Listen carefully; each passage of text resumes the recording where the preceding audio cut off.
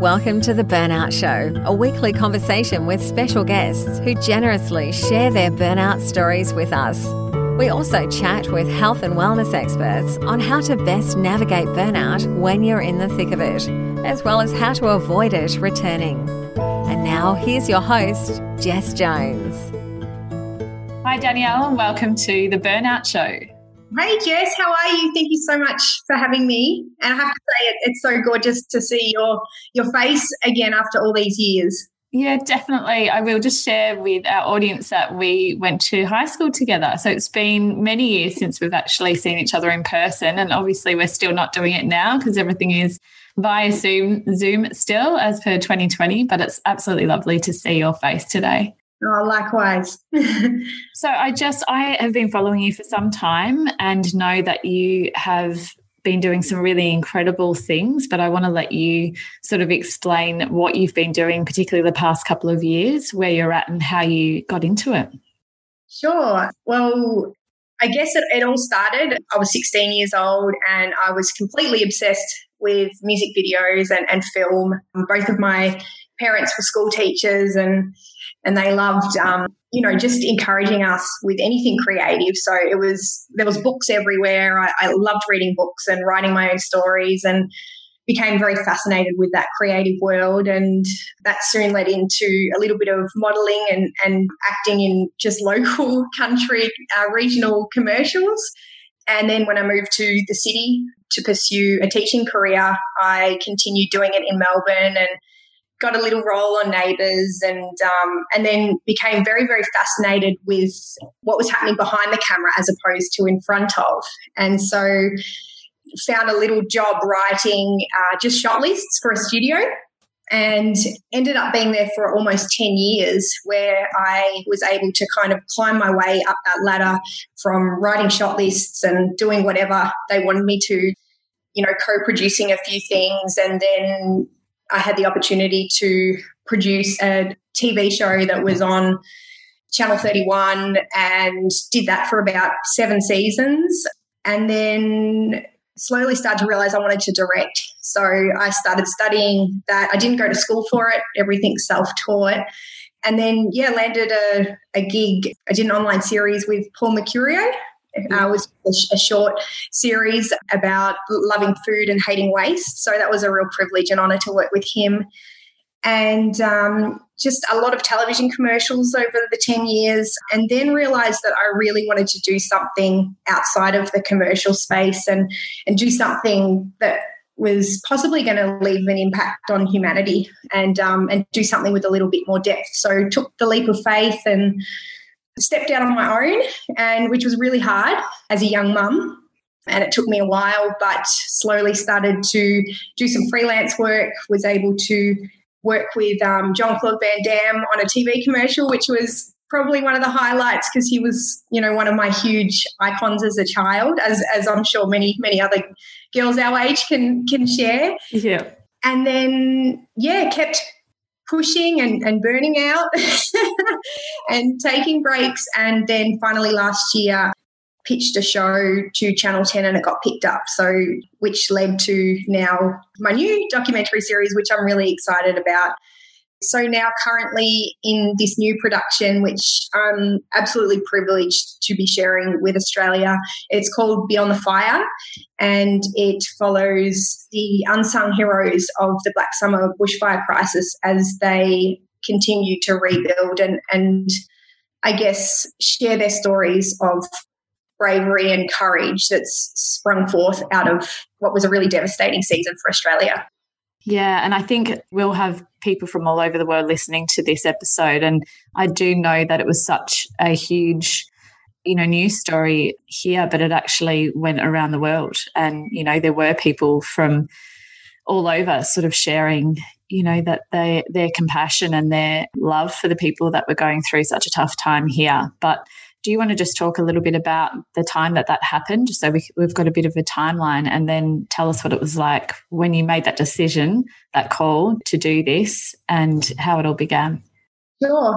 At the beginning of this year, 2020, which has turned into a marvellous year, Australia was completely devastated by the Black Summer bushfire crisis. And as you know, as yourself, we grew up in Gippsland. So we were literally watching our backyard go up in flames, which for me, I remember standing on the back porch of my veranda in Longford, which was almost 200 kilometres from the main fire front.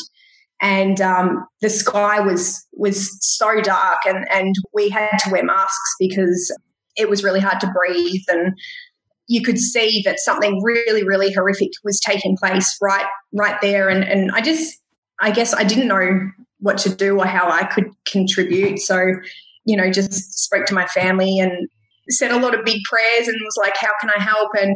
And then my cousins decided to orchestrate a 15 semi-trailer load of hay to head up to East Gippsland. And I had a good friend at the time, Sally Jones, who, if you're listening, you're a complete legend. And Jess. I can back that. Yep, she's amazing. Superstar. Herself and Emma from the Victorian Farmers Federation, who's another good friend.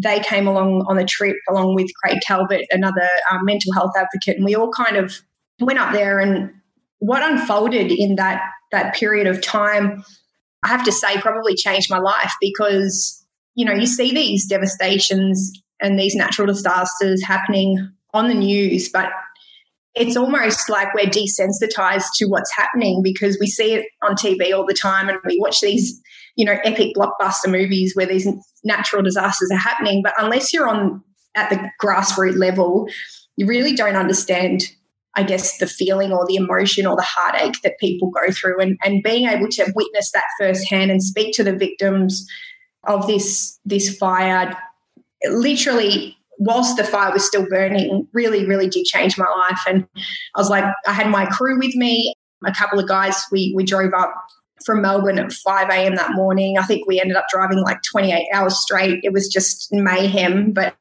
yeah, they were with me and we brought the cameras and we just captured everything we could just as a bit of a, I guess, historical piece we didn't know where it was going to lead. We didn't know what we were going to do with it, but we just wanted to capture it.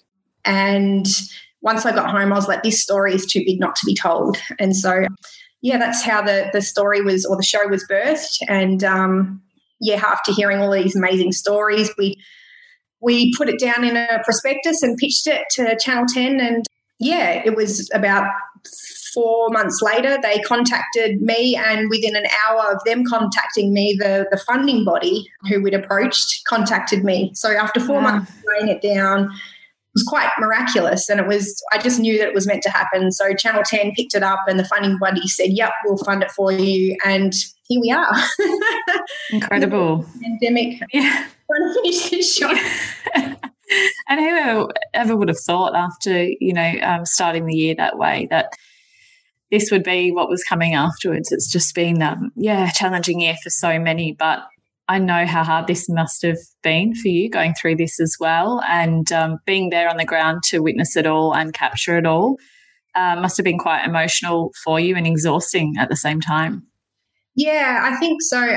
I just finished a huge project literally 2 weeks before it happened. So last year I lost my mum to cancer in April, which turned my life upside down. And then literally, I think it was 5 days later, I went into what was the largest production of my life at that stage. And for the next 9 months was working like 20 hours a day finishing that show. It was a 10-part documentary series about issues of injustice. So there was some pretty heavy content on the back of losing mum, and I didn't grieve it all. I bottled it all up, kept pushing. And so once that show was delivered, I slowly, for a 2-week period, unwound a little and was like, okay, it's right. It's time that I start to process this. And this project came along. But it was a real blessing in disguise, I guess, because my mum, we're seventh generation Gippslandians. So to be able to spend this year and much of the pandemic down on the farm with my dad whilst I was writing and in pre-production with him, it was almost like it was meant to happen. And just to be able to sew back into that community that was so close to my mum's heart and share these stories, I think, it was all meant to happen, I think. It was hard. It was very hard, and it still is. We're watching content day in and day out of people talking about the devastation, and the show's actually got quite a heavy theme of mental health advocacy through it. Yeah. So, yeah, it has impacted my own mental health at times, but I think I've grown since last year and been able to manage it a lot better. Yeah.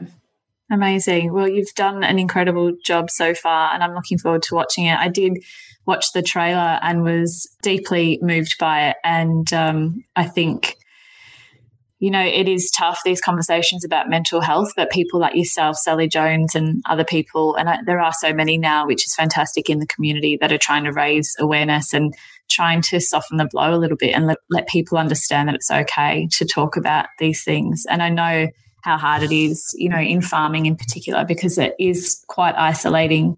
People, you know, their whole life depends on their work on the farm, regardless of what they're doing. So, yeah, I can imagine it's been a pretty tough couple of years, especially after losing your mum and then throwing yourself into all this work. But I just want to say congratulations, because, you've achieved a lot, and no doubt your mum would be proud. And what a special year, you know, besides all the craziness, that you've been able to share some time with your dad as well. Yeah, it's been beautiful. Yes. Yeah. So what do you do? Do you unwind? Do you relax now? Have you been able to recognise that, you know, you need to make some time for yourself? Yeah, if I'm really honest, Please be honest. I know what I should be doing, and I mentor a lot of women through church and stuff, and give all the advice in the world. But it's one thing to give advice and suggest things. It's another thing to actually put them into practice yourself. And I think this year I've done a lot better job than I did last year of actually putting in boundaries and putting systems in place in order to protect my heart and protect my mind. But I probably am not the right person to speak to. I don't feel like I've nailed it yet, let's say. So we're all on a journey, and some of the practices that I guess I have put in place and that I have learned is, you know, exercising daily. That's a really, really big thing for me. I feel a major difference on the days where I'm scripting and editing and I do exercise and I'm able to step out for that time in the sunlight and connect with nature and go for a run or a swim or a bike ride. That's really, really important for me. I have, I guess, made sure that I've surrounded myself with people that are really on mission and that are there for me and with no expectation and no judgment, and they're real comrades. You know, I think one thing that I've taught some of the girls that I mentor is there's a huge difference between comrades and constituents, and often we get them very confused. I think a comrade is like scaffolding. They're there for a period of time and they build you up and they're there to support you. Whereas constituents can seem like that, but they often are there they've got alternative reasons for being there, and they take away from you. And I think for me, and I'm sure you're the same, you've got a really big heart and you give a lot and you love really hard and you love, you know, I just love people so much. I often give far too much of my heart away, and that's something that I've pulled back a little bit this year, just to protect myself and make sure that I'm not burning out and I'm not giving too much, because at the end of the day, we can't give what we don't have. Yeah.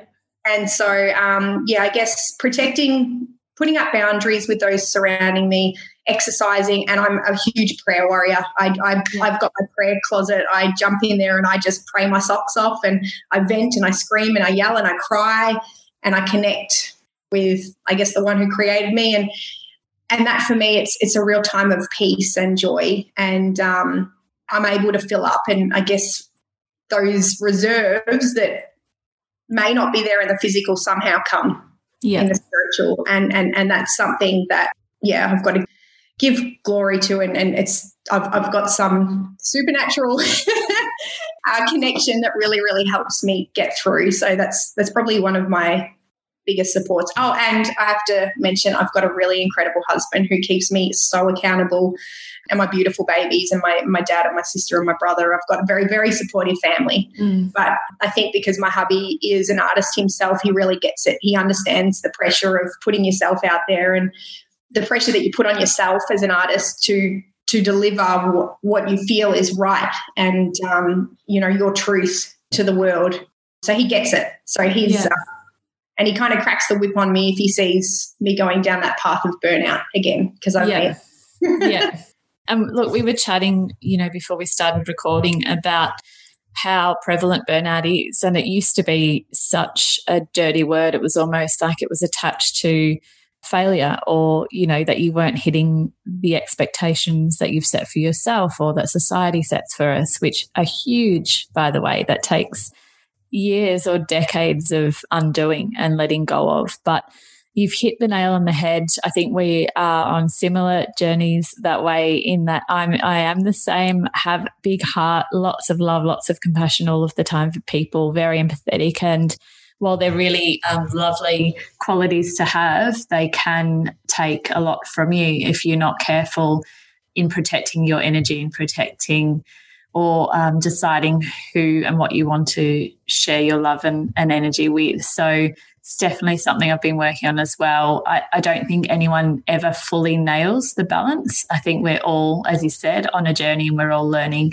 as we go. Yes, I've, got this business and I'm trying to teach and share my experiences and tips and lessons, but the best way I've found to do that is by sharing other people's stories and experiences as well, because we don't all, have it together. And even if from the outside it looks like people do, in reality, it's not always like that. It's not that Instagram life that's all bright and shiny and perfect. We're all human and we all make mistakes and we're all challenged and we, give too much sometimes and push ourselves, often as well, especially when we feel like we're on a path, we have a certain purpose or a mission for why we're here.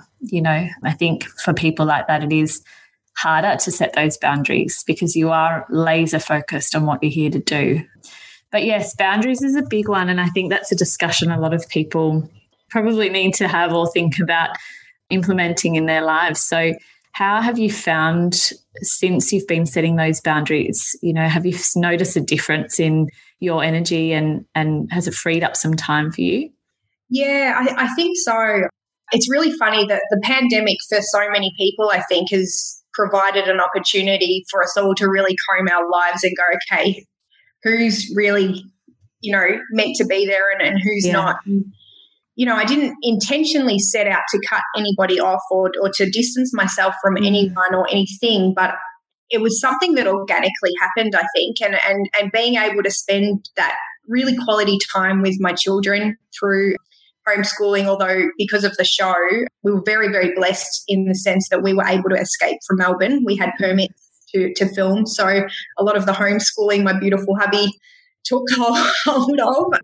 But the times that I did have that quality time with them, it made me realise how much time I was giving. So I do feel like I've got that extra space to really work on myself, because instead of really pouring out all of the time into so many different people, and there's a lot of people going through so much in this world, and as we were saying before, when you have that really big heart of compassion for others, you want to help and you see people and they're crying out for help and you're wanting to help. But I guess stepping back from that and being able to help myself now and spend that time that I know that I'm still breathing. I know that I've got a long way to go in that space, and it's only the surface that I'm kind of touching now. It does feel good, and I do feel a lack of that anxiety and that stress that I was feeling last year, in order to just, I guess, succeed and be okay, and this pressure of, no, I've got it together and I'm okay, and I don't,